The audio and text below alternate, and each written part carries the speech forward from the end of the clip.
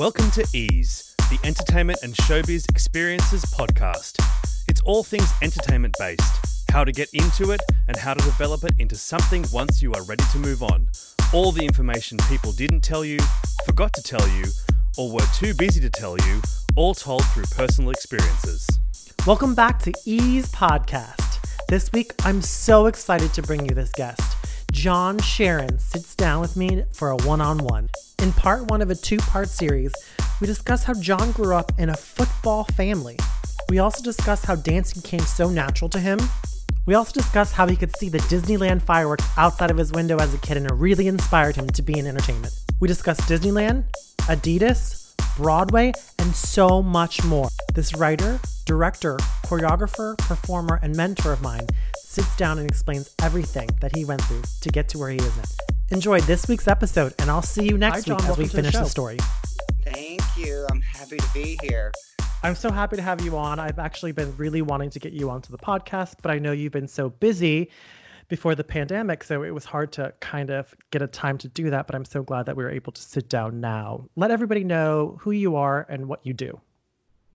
I am John Sharon, and for about 40 years of my life now, I've been in the dance and entertainment business. Right before the pandemic, I was the artistic director for a dance company called Step One Dance Company. It's a company we formed exclusively for Holland America Line. And I've been a director, choreographer for them for, it's almost been 25 years, which is just absolutely crazy. But for the last 5 years, I've been mainly just directing and writing and a lot of the creative that has been going on for Hal over, I don't know, the last 5 years, I guess. That's been amazing. It's been interesting. We'll definitely touch on Step One in a bit because it's a really great project. But let's start off with how you actually got into entertainment as young John would. Oh my God. I was thinking about that today. And my story is probably, I don't know, it's unique, but probably similar to a lot of people out there. I grew up in a non-entertainment home completely. It was a football home. My dad was a football coach. My mother was a cheerleading mom. My younger brother started playing football around 8 years old, and that would have made me 10. So I have an older sister and also a younger sister who's the baby. And everyone was involved in it except me. So I kind of got dragged around from the stadium, from football to football to practices and all that. And my sister was a cheerleader, and I looked at her and said, I can do this better than all of them. So I would learn every single cheer, which was kind of embarrassing for my family and my parents, and that was a whole nother issue. Little gay John was coming out at 10 years old around the football field. So, but I would just, I would learn all the cheers. And by then I was, in my room, and I would be dancing, or I didn't even know what it was. But, and I swear to God, I didn't even barely knew what dancing was, but I knew I wanted to move my body like that. I knew from watching, variety television at the time in the 70s, that I wanted to do that, and I just didn't know how to go about it. And my parents, God love them, they were so young when they were married and so young when they had us kids, and they really didn't know how to deal with not only somebody who wasn't normal, but normal per se, what is normal? But to them, normal was the boys played football, the girls were cheerleaders, the dads were coaches, the moms were, team moms, and there was no education for them on how to really deal with me. And so I can see myself being an embarrassment. I mean, when the girls were cheering on the sides during a game, I would be in the back doing it as well. Yeah. And yeah, so it was just very interesting growing up in a family that it's not like today, and how you see entertainment on all the shows and all the competition shows are on television now, and you get to see young people at very early ages dancing and singing and doing all those things, and it just was so foreign to my of the world. So I did everything in secret. Everything Gotcha. was in secret after that. It was like close my door and dance. I would use my bunk bed, the stands of my bunk bed as a pole, and I didn't even know what I was like grabbing it and laying out, and I didn't even know what that was, but I did it.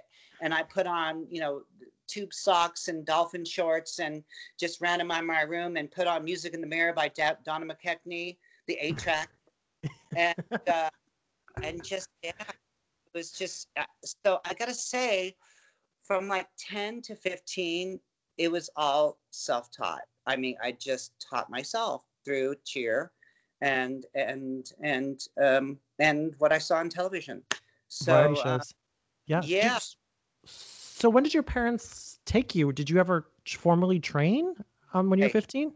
yes. Well, here's the deal. So when I turned 15, you can take, as a 15-year-old in high school, you can take dance class at junior colleges for a very small fee. And I told my parents I was taking some extra classes at college at night. And what I was doing, I was sneaking into dance classes. I was a little 15-year-old in a class with, 18, 19, 20-year-olds. And God loved them that they kind of made me a little bit of a mascot, really. And they recognized very early that I had this coordination already because I had been cheering and doing song girl routines and pom-pom routines. I didn't know one bit of the lingo, but you just had to show me once and tell me what it was, and then I knew what that was. So I progressed quite quickly. Within like 3 months, I was auditioning for the parade at Disneyland. What? Wow. Yeah. Yes, and I mean, a big part of my story is Disney, and as a kid, I was born in Van Nuys, but we moved to Anaheim when I was 3, and we were very, very close to Disney. In fact, I had a bunk bed that had a very small window that every night at 9, it was at 9 or 9:30, I would sit there and watch the fireworks go every single night, and just was drawn to the Disney company and knew, I was going to work there. I was going to work there. And, that was my goal at that point. It's like, I'm going to work at Disneyland. So, and this is only a few months after you formally started taking class at the community college. Absolutely. Strangest thing, it was just like it just came very quickly. And then the parade, I mean, the dancers range from bad drill team to excellent dancer, you know what I mean? It's like there's at that point I was auditioning for the very Merry Christmas parade, with, I gotta say, I think thousands of people. I mean, back then doing anything with Disney was extremely sought after. I mean, I just remember waiting in line for hours and hours and hours to be able to get into the rehearsal hall, and all they would make you do, they'd make up this routine. They'd like taking us hundreds at a time, and it was like, it was like, you're off to see the wizard. We do wizard, wizard, wizard, step, step, step, turn, and jump. And then Barnett would point right or left as you wanted across town. You got one shot. And, I had no idea what was going on. I was this young 15-year-old, which, because Disney thought I was 16, my mother actually forged my birth certificate. Good for her. An audition there, yeah. Yeah, because the rules in my house were you can drive as soon as you can pay for the insurance, where it's a catch-22. You can't get a job till you're 16, but Yeah. so I like, no, I'm going to do this. So I got put on the correct side and made it all the way to getting a toy soldier in the I think it was 79 Very Merry Christmas Parade. I was a dancing toy soldier, which was not dancing at all. It it was kind of pushing, and I had to push this semi float-ish thing and keep in time. So that was my big entrance into show business, was being a toy soldier. But as soon as I did that, I quickly moved up. They got to know me, and once you're in parades there and they get to know you, by the next time they had an audition, I was ready to go and moved up very quickly. I was a chimney sweep in the parade. I was a roller skater in the parade at one point. Yeah, so it was really Disney that got me in there. Now, as soon as I could start driving, which was shortly after that, Good for you. I was in every class that there was. I mean, I took class very, very intensely for, the next 4 or 5 years. It was like 3 classes a night, as many classes I could take. I took from Stephen Peck. That was a big studio in Fullerton at the time. And that gave me a lot of, all my jazz training. I took in Huntington Beach, there's a ballet school called Phyllis Sear ballet studio, and I took a lot there. I was still taking at Golden West College. I was taking class from whoever was teaching class at that point. Now, John, did you ever think to yourself, I'm at a huge disadvantage, and what do I need to do to get up to speed with everybody else? Or were you fine with the pace that you were going? I don't want to sound conceited, but it just seemed like as soon as I started taking, like, I immediately went into advanced jazz. I mean, I guess it was just from, again, all those years of learning routines, and it all transferred over to, now it was primarily working on style and technique, but the brain was already there for learning combinations and doing things like that. I also, at that same year, got into a group called the Young Americans, which is a singing, international singing group that here in Brea, California. And they gave me a lot of training as well at the same time. So I was getting accelerated voice, accelerated dance, and it was all coming so easily for me. And I don't want that to sound, at any way conceited or big-headed or anything like that. It was just, I had found the thing I was born to do. And when that happens, it's eureka. It's like, I ate, breathed, slept, all of it. And I had this wonderful facility too. I was extremely flexible as a child, and while I was dancing, that's what I was known for. I mean, I could kick my bass. I could give myself Disney had me doing a lot of stuff, using my extension like that. Like, I played Bert in Mary Poppins at the Hollywood Bowl for 4th of July for 3 years in a row, and they made this routine around Bert that they used my extension, like, they just used what I had, of course. And it was just so easy at that point. It was just coming and coming and coming, and until I was, really at the top of my field, and not gone anywhere. That was the weird thing. It's like Disney, they kind of globbed onto me, and the Young Americans for that matter. They kind of globbed onto me, and it was like, once they saw what I can do, I mean, I did everything there was to do at Disneyland. I was a kid of the kingdom. I did every television special that came out, the Easter special, the Christmas specials. I mean, you look back in there, and there I was on every single one of them, to the point where that was like all through the 80s.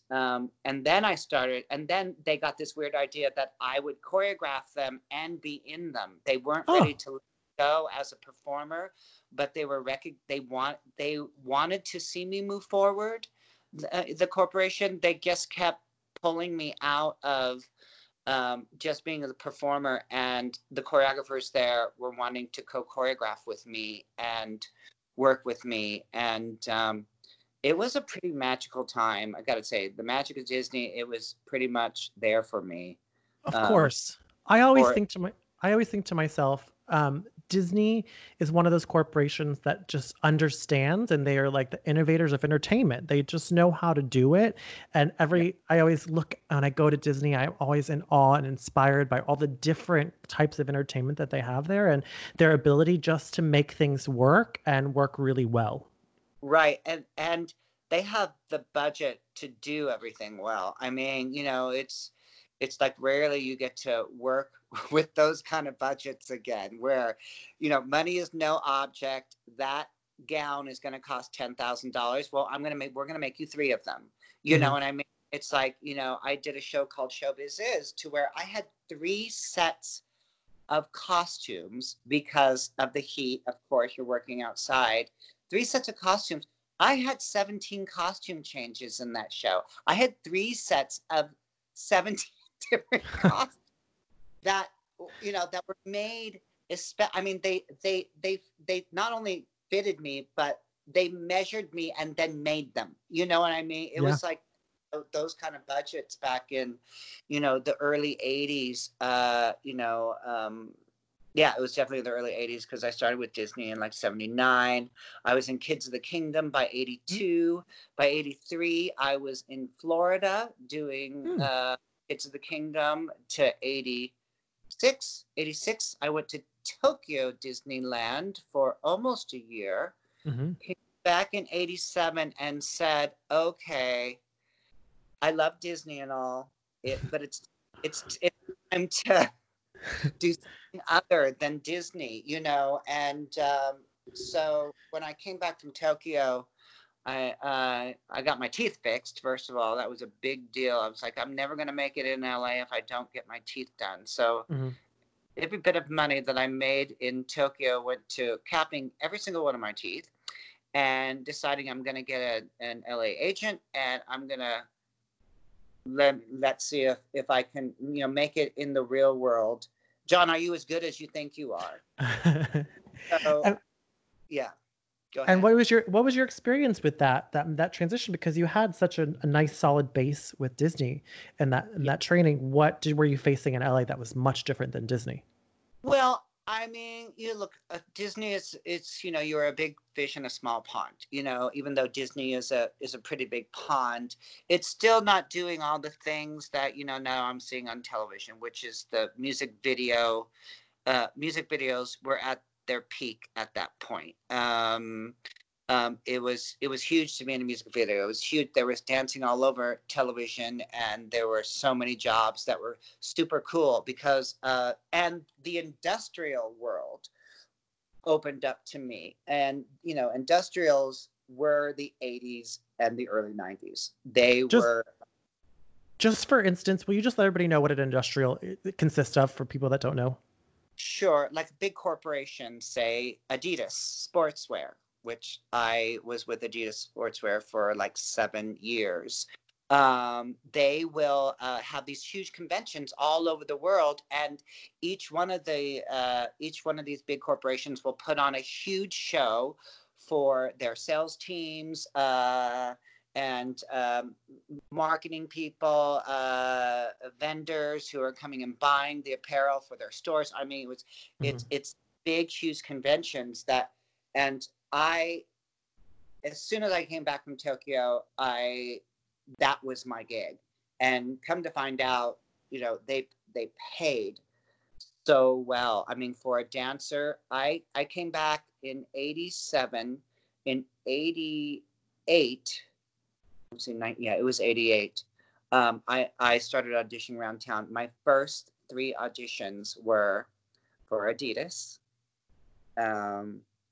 It was another 2 other gigs, and I'm blanking on them, but one was a national commercial, and one other, and I booked all 3 gigs. Yes. First 3 auditions. I was in shock, but the big one was Adidas, and it was the most amazing job.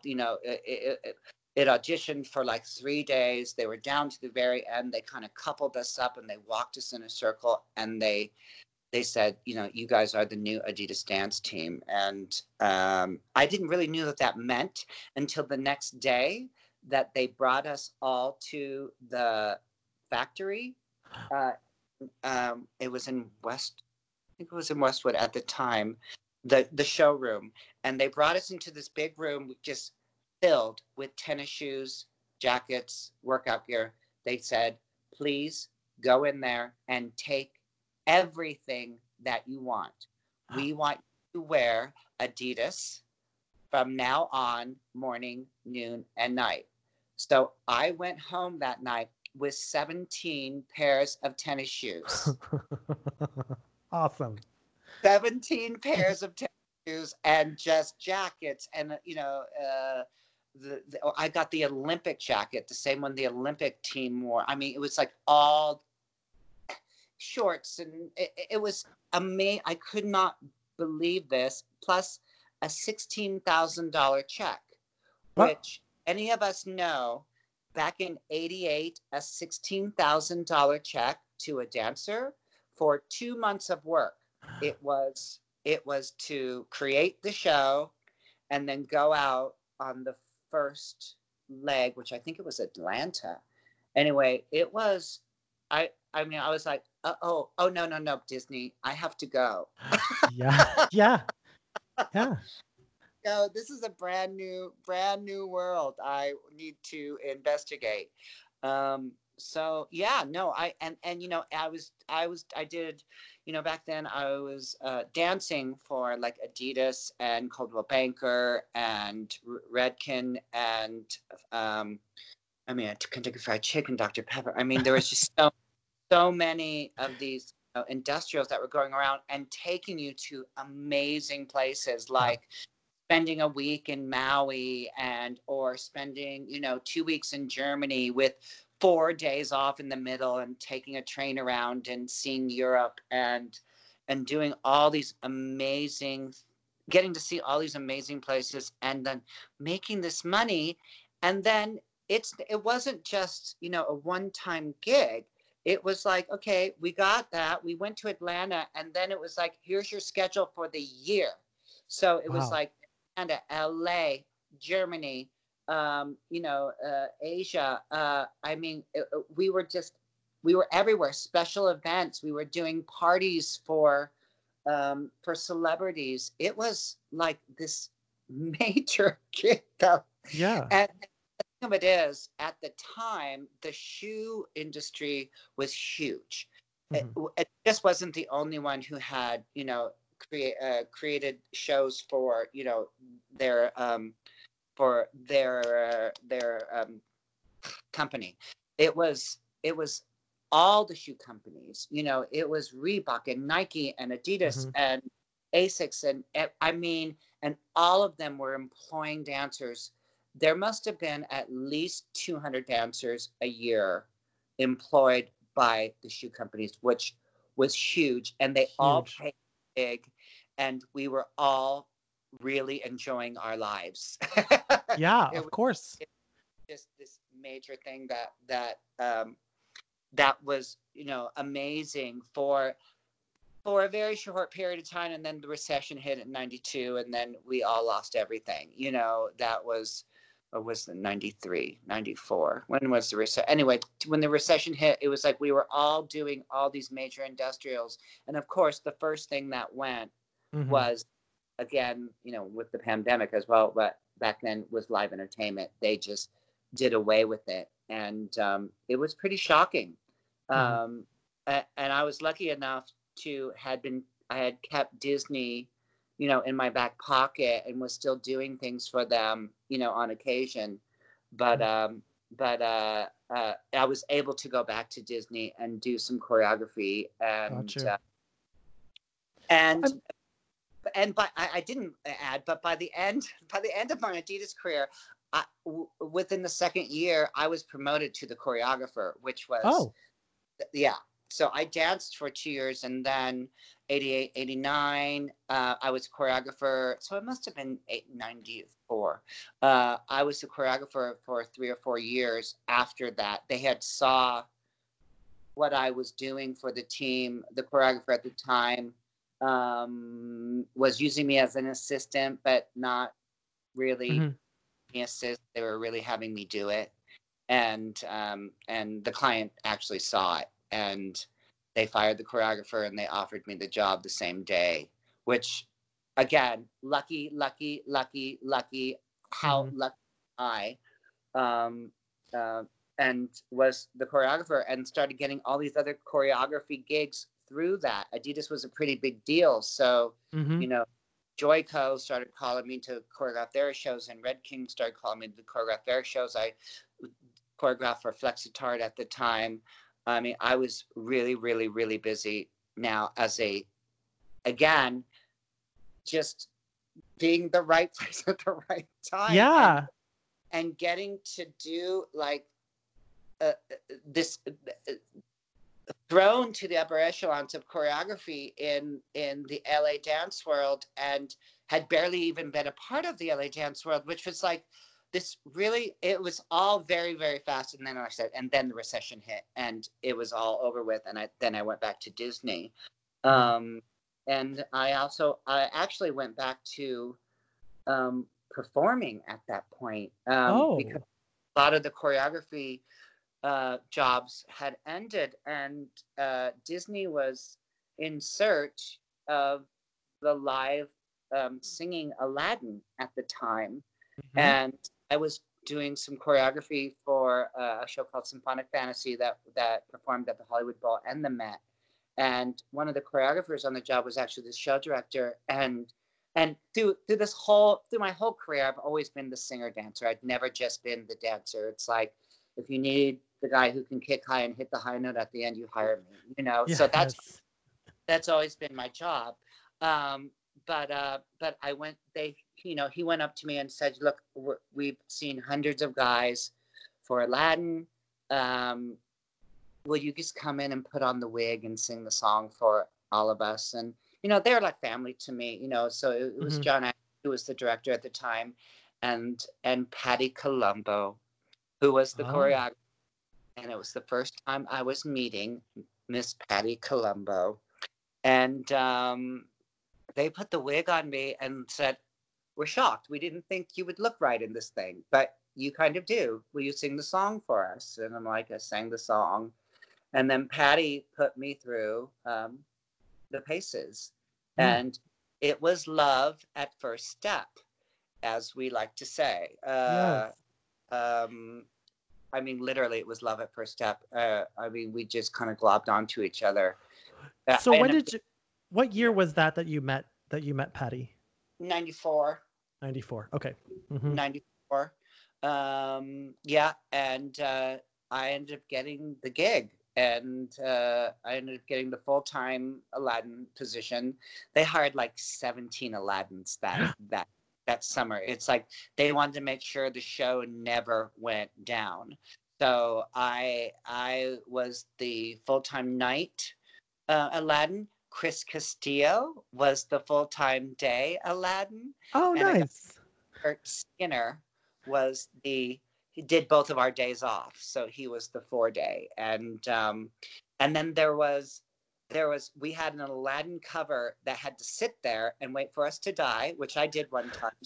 That we had, we had an understood. They never wanted the show to go down because it was a show you had to pay to get in and see. It was a dinner show right next to the Jungle Cruise called Aladdin's Oasis. And, they were charging like, it was like $40 a head to see the show and have dinner. And the show could never go down. So there were literally like 17 of us on a roster that they graded, down the line. And so I ended up doing that show. Patty created the show on me. So that was our first working relationship together. It was like the bouncing off the ideas with Miss Colombo and me getting to create the part kind of on myself with Patty was this great combination that we just loved and fell in love with each other. And that was the beginning of the Patty and John show for the next 20 years. The Patty and John show. What an amazing show. But you said you were choreographing still. So did you continue choreographing, or did you specifically just stay in Aladdin and then start working with Patty from there? No, I at the time, I still had my hand in everything. So what's great about having 17 Aladdins is that you can request days off and go and do other things. I was working with Tam Warner at the time as well and assisting her on projects. So as I would get, look, Disney was I hate to say it because so many people just loved that job, but for me, I loved the job, of course, and I loved Aladdin experience, but for me it was my waiter job. It kept me employed and working on the downtimes that I was not choreographing or assisting or doing things that were going to further my career. Of course, I'd been performing my whole life and loved it, did a lot of theater and got to play a lot of fun roles. But I knew where my future was. So singing was the way I'd make money. But I would not turn down any choreography job during that time as well. So so after I did Aladdin with Patty, I think the first thing we did together was Wizard of Oz, where we co-choreographed together because Patty was only going to be able to be there half the time. So she said, why don't we just do it together, and we will be, it'll be co-choreographer. It won't be associate or anything like that. And I said, great, I'd love to. It was with Kathy Rigby down at La Mirada. And it was one of those experiences again where I was co-choreographer and in the show as a dancer. I was people still wanted that out of me. It was like, they see, like Kathy Rigby would literally go at the auditions like, well, no one danced it better than you, John, so I need you to be in the show as well. I'm like, okay.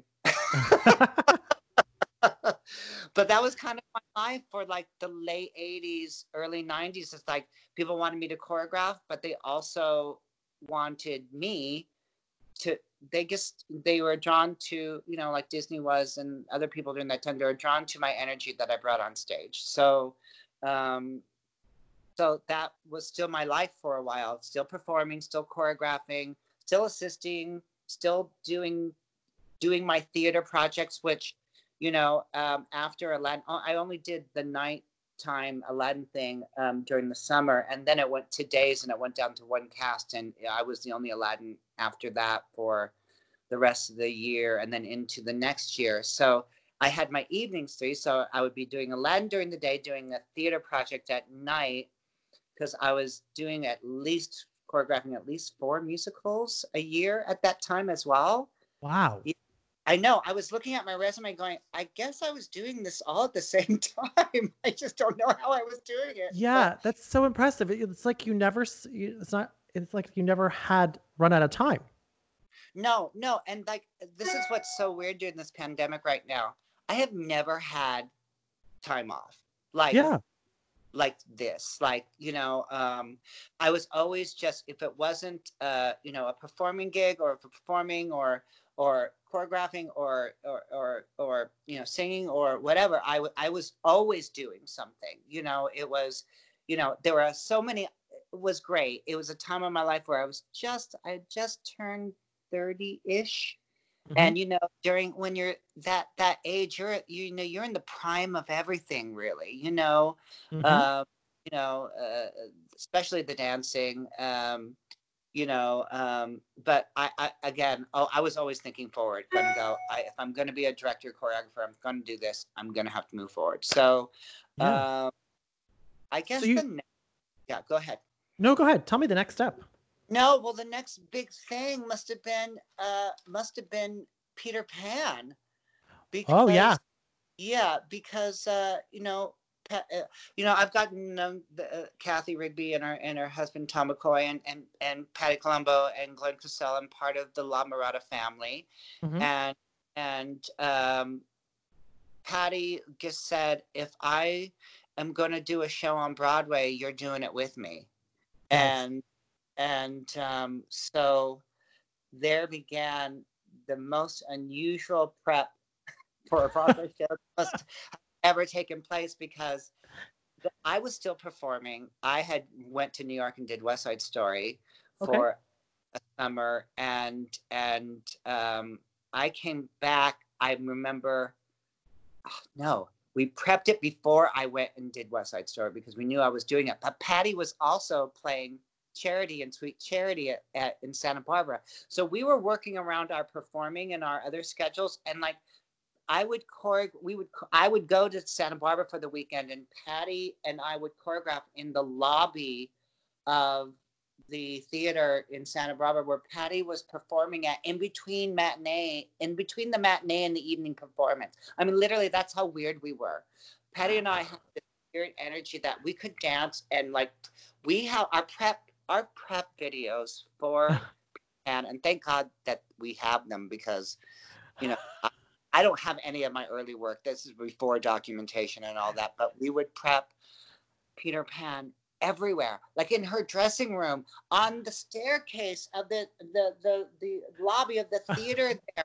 It would be like in her living room, at Madeline Clark, at Screenland Studio. I mean, our prep videos are ridiculous. In my garage at one point. I mean, we were figuring out Ugawag, which, if anyone knows anything about Peter Pan, the Ugawag that's now present that people do is not the original Ugawag. Ugawag was this little, very not politically correct song that was kind of a song and the short dance, and it was the big dance of the show. But Patty really felt, confident that we could turn this into a rhythm. And Patty's an excellent tapper, so rhythms are all a part of her.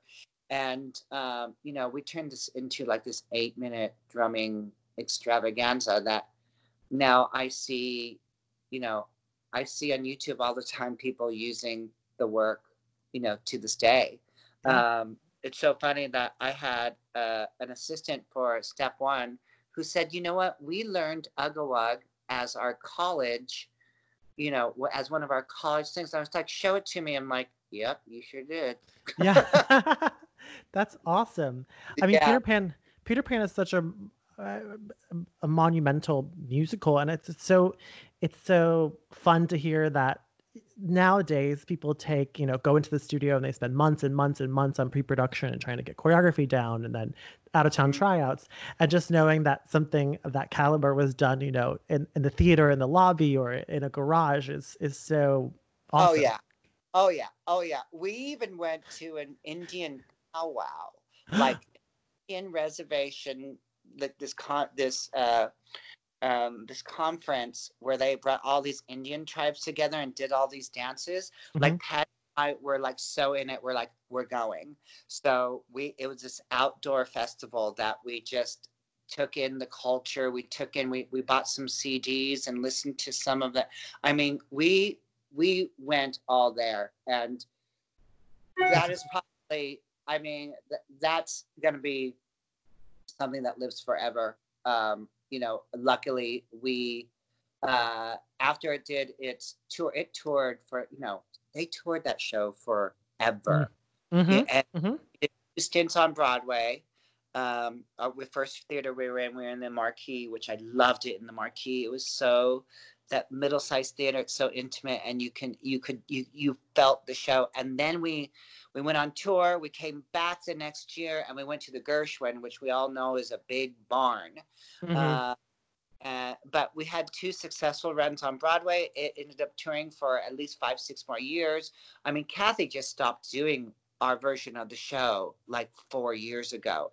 We're talking, we did this in 89? Wow. No, not 89, 98. So sorry, 1998. Mm-hmm. Yeah. And so that's a long time that show lived in it. And we ended up filming it for A&E, which it was a television special. So, and we were nominated for an Emmy for it, the choreography. So that was a big deal. And you know, went to the Emmys and lost within the first 15 minutes. And so that was a very long 3 hour. 3 hour. Yeah.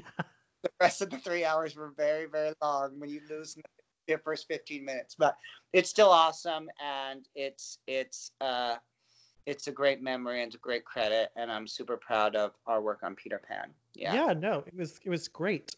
And I love all those backstories. That's amazing. And you're so right. Patty is such a great person. I was able to work with her here and there occasionally, and she really does have that knack for rhythm. It's awe-inspiring. Yeah, what she does. Yeah, her feet will just. I mean, anytime she'd ask me to assist on a tap thing, I'd be like, Patty, really? I'm just going to be hanging on with, within an inch of my life here, because her feet just fly, and she doesn't do conventional, rhythm. She's a real rhythmic tapper who likes to make up steps and make up rhythms and combinations. It's really wonderful to see. But I mean, from there, from 89 to like, God, how long was it, the Patty and John show? I mean, we worked together again last December. Yeah. Yeah. I mean, we did a Step One project together, so we're still doing it. I mean, Patty's essentially retired now, but I had a very long and beautiful career teamed up with her. We ended up teaming up, a lot with the Holland America stuff, and we did that for a good, 6 years. She was really by my side, and then she kind of wanted to break off and do some other stuff on her own, which, God love her. You go and do your thing. Mm-hmm. And we when both. Did you, yeah. Sorry to cut you off. When did you actually start that Holland America journey with them? Okay, so while I was doing Aladdin and working with Patty and doing this thing I was choreographing Joyco at the time. This must have been in 83, 84. Yeah, so the Joyco hung on. I got to do Joyco through the recession. So Joyco is a hair care product that I did their fashion shows for. Mm-hmm. I got this call from, and I guess it was 94. I got this call from, that was a big year. My assistant, or not an assistant, a friend of mine, Karen Christenberry, who said, I work for this company called Production Central. They're looking for a new choreographer director for a cruise line. And it's like, have you ever done a cruise line? I'm like, no, I've never done a cruise line. I've been on a cruise. Mm-hmm. I did the first trial cruise for the Disney Cruise Line. They had bought out Norwegian's Norway, their ship, the Norway. And we had Disney bought out the entire ship for the entire cruise, and they put all the Disney entertainment on, and it was an introduction to Disney Cruise Lines. So I did the trial for that. But anyway, I digress. 94, Karen Christenberry, she asked me if I would be interested in doing this because she was a dancer for me for Joyco. And I said, sure, I'll meet with them. She goes, put together a reel. Now, back then, there were no reels. It's like you made a reel by putting 2 VCRs together and like picking your favorite spots, but there was no real, it was like another number, kind of like flung it on a VHS, and you kind of wrote your name on it and you sent it away. I mean, that was my reel. Yes. And at that point, I was the choreographer for the Splash Mountain, all the Splash marketing stuff, and I was asked, and I was also a dancer in it. I choreographed that with Carrie Keeney, And so I had all this great footage because, Disney, when they film it, it's like, so at least I had some great footage. And so I put together some of the stuff. I sent it over there to Production Central. They sent all the tapes up to Seattle to a man called Bill Prince, who was the new director of entertainment. He had just got the job the year before and was not happy with, the direction of the choreography and just the direction of the shows at the time. And at that time, cruise ships were still using microphones with cords and flicking them around. And it was kind of very and we wore a hat and we kind of shook it and we had a tambourine, but we were still singing with the cord and doing all those kind of things. And he wanted to change that. And so they sent like 7 tapes up there and he picked mine. My made reel. He picked mine. And so I get this call from Production Central saying, you have a meeting on this day. They didn't really tell me what it was for. I went in there after a very sweaty rehearsal with Joico. My hair was long at the time, so I had a ponytail on the top of my head. And I go in there and I'm meeting Bill Prince for the first time. And he will tell you the story. I took my ponytail out. I kind of like tried to get my hair to a point back. I have a lot of hair. Yeah. If I sweat, it became huge. So he'll tell you to this day, all I remember is shaking hands with this man with the huge hair. Look, that was the start of it.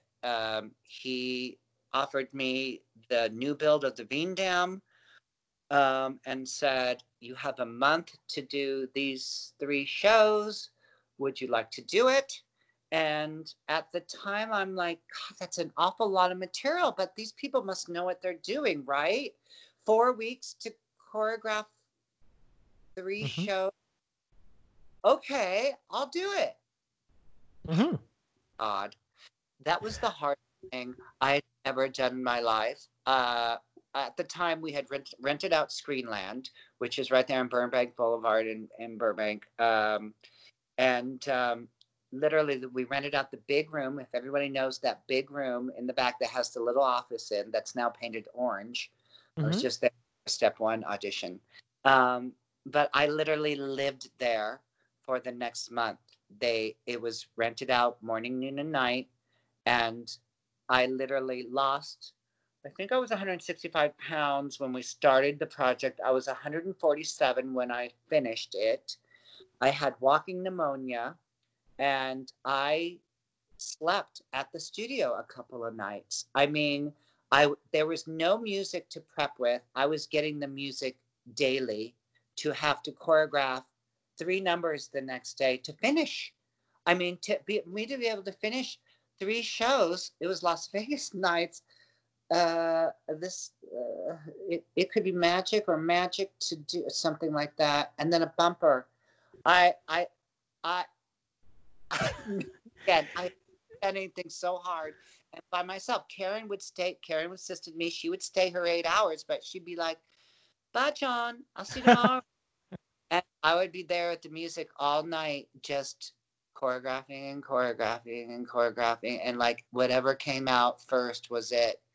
And I finished the project, went to Italy, got to see the beautiful ship, got to learn what a ship was and all of that. At the same time, I was learning tip tests and safety things, and it was just all thrown at me. So it was the hardest thing I'd ever done. And as I was walking off the boat, after it was all a success, and Bill Prince says, so would you consider doing this again? And I said, stick around next week to find out what John says. We'll also talk about all of his amazing directing and choreographing projects, including Step 1 Dance Company. We'll end the discussion about the pandemic, how it's affecting him and the whole dance community. I'll see you next week for part 2 of this amazing story. Thanks for joining in on the conversation. To view additional content, follow Ease Podcast on Instagram and Facebook. Be sure to subscribe and leave comments on the episode wherever this podcast can be found. See you next week.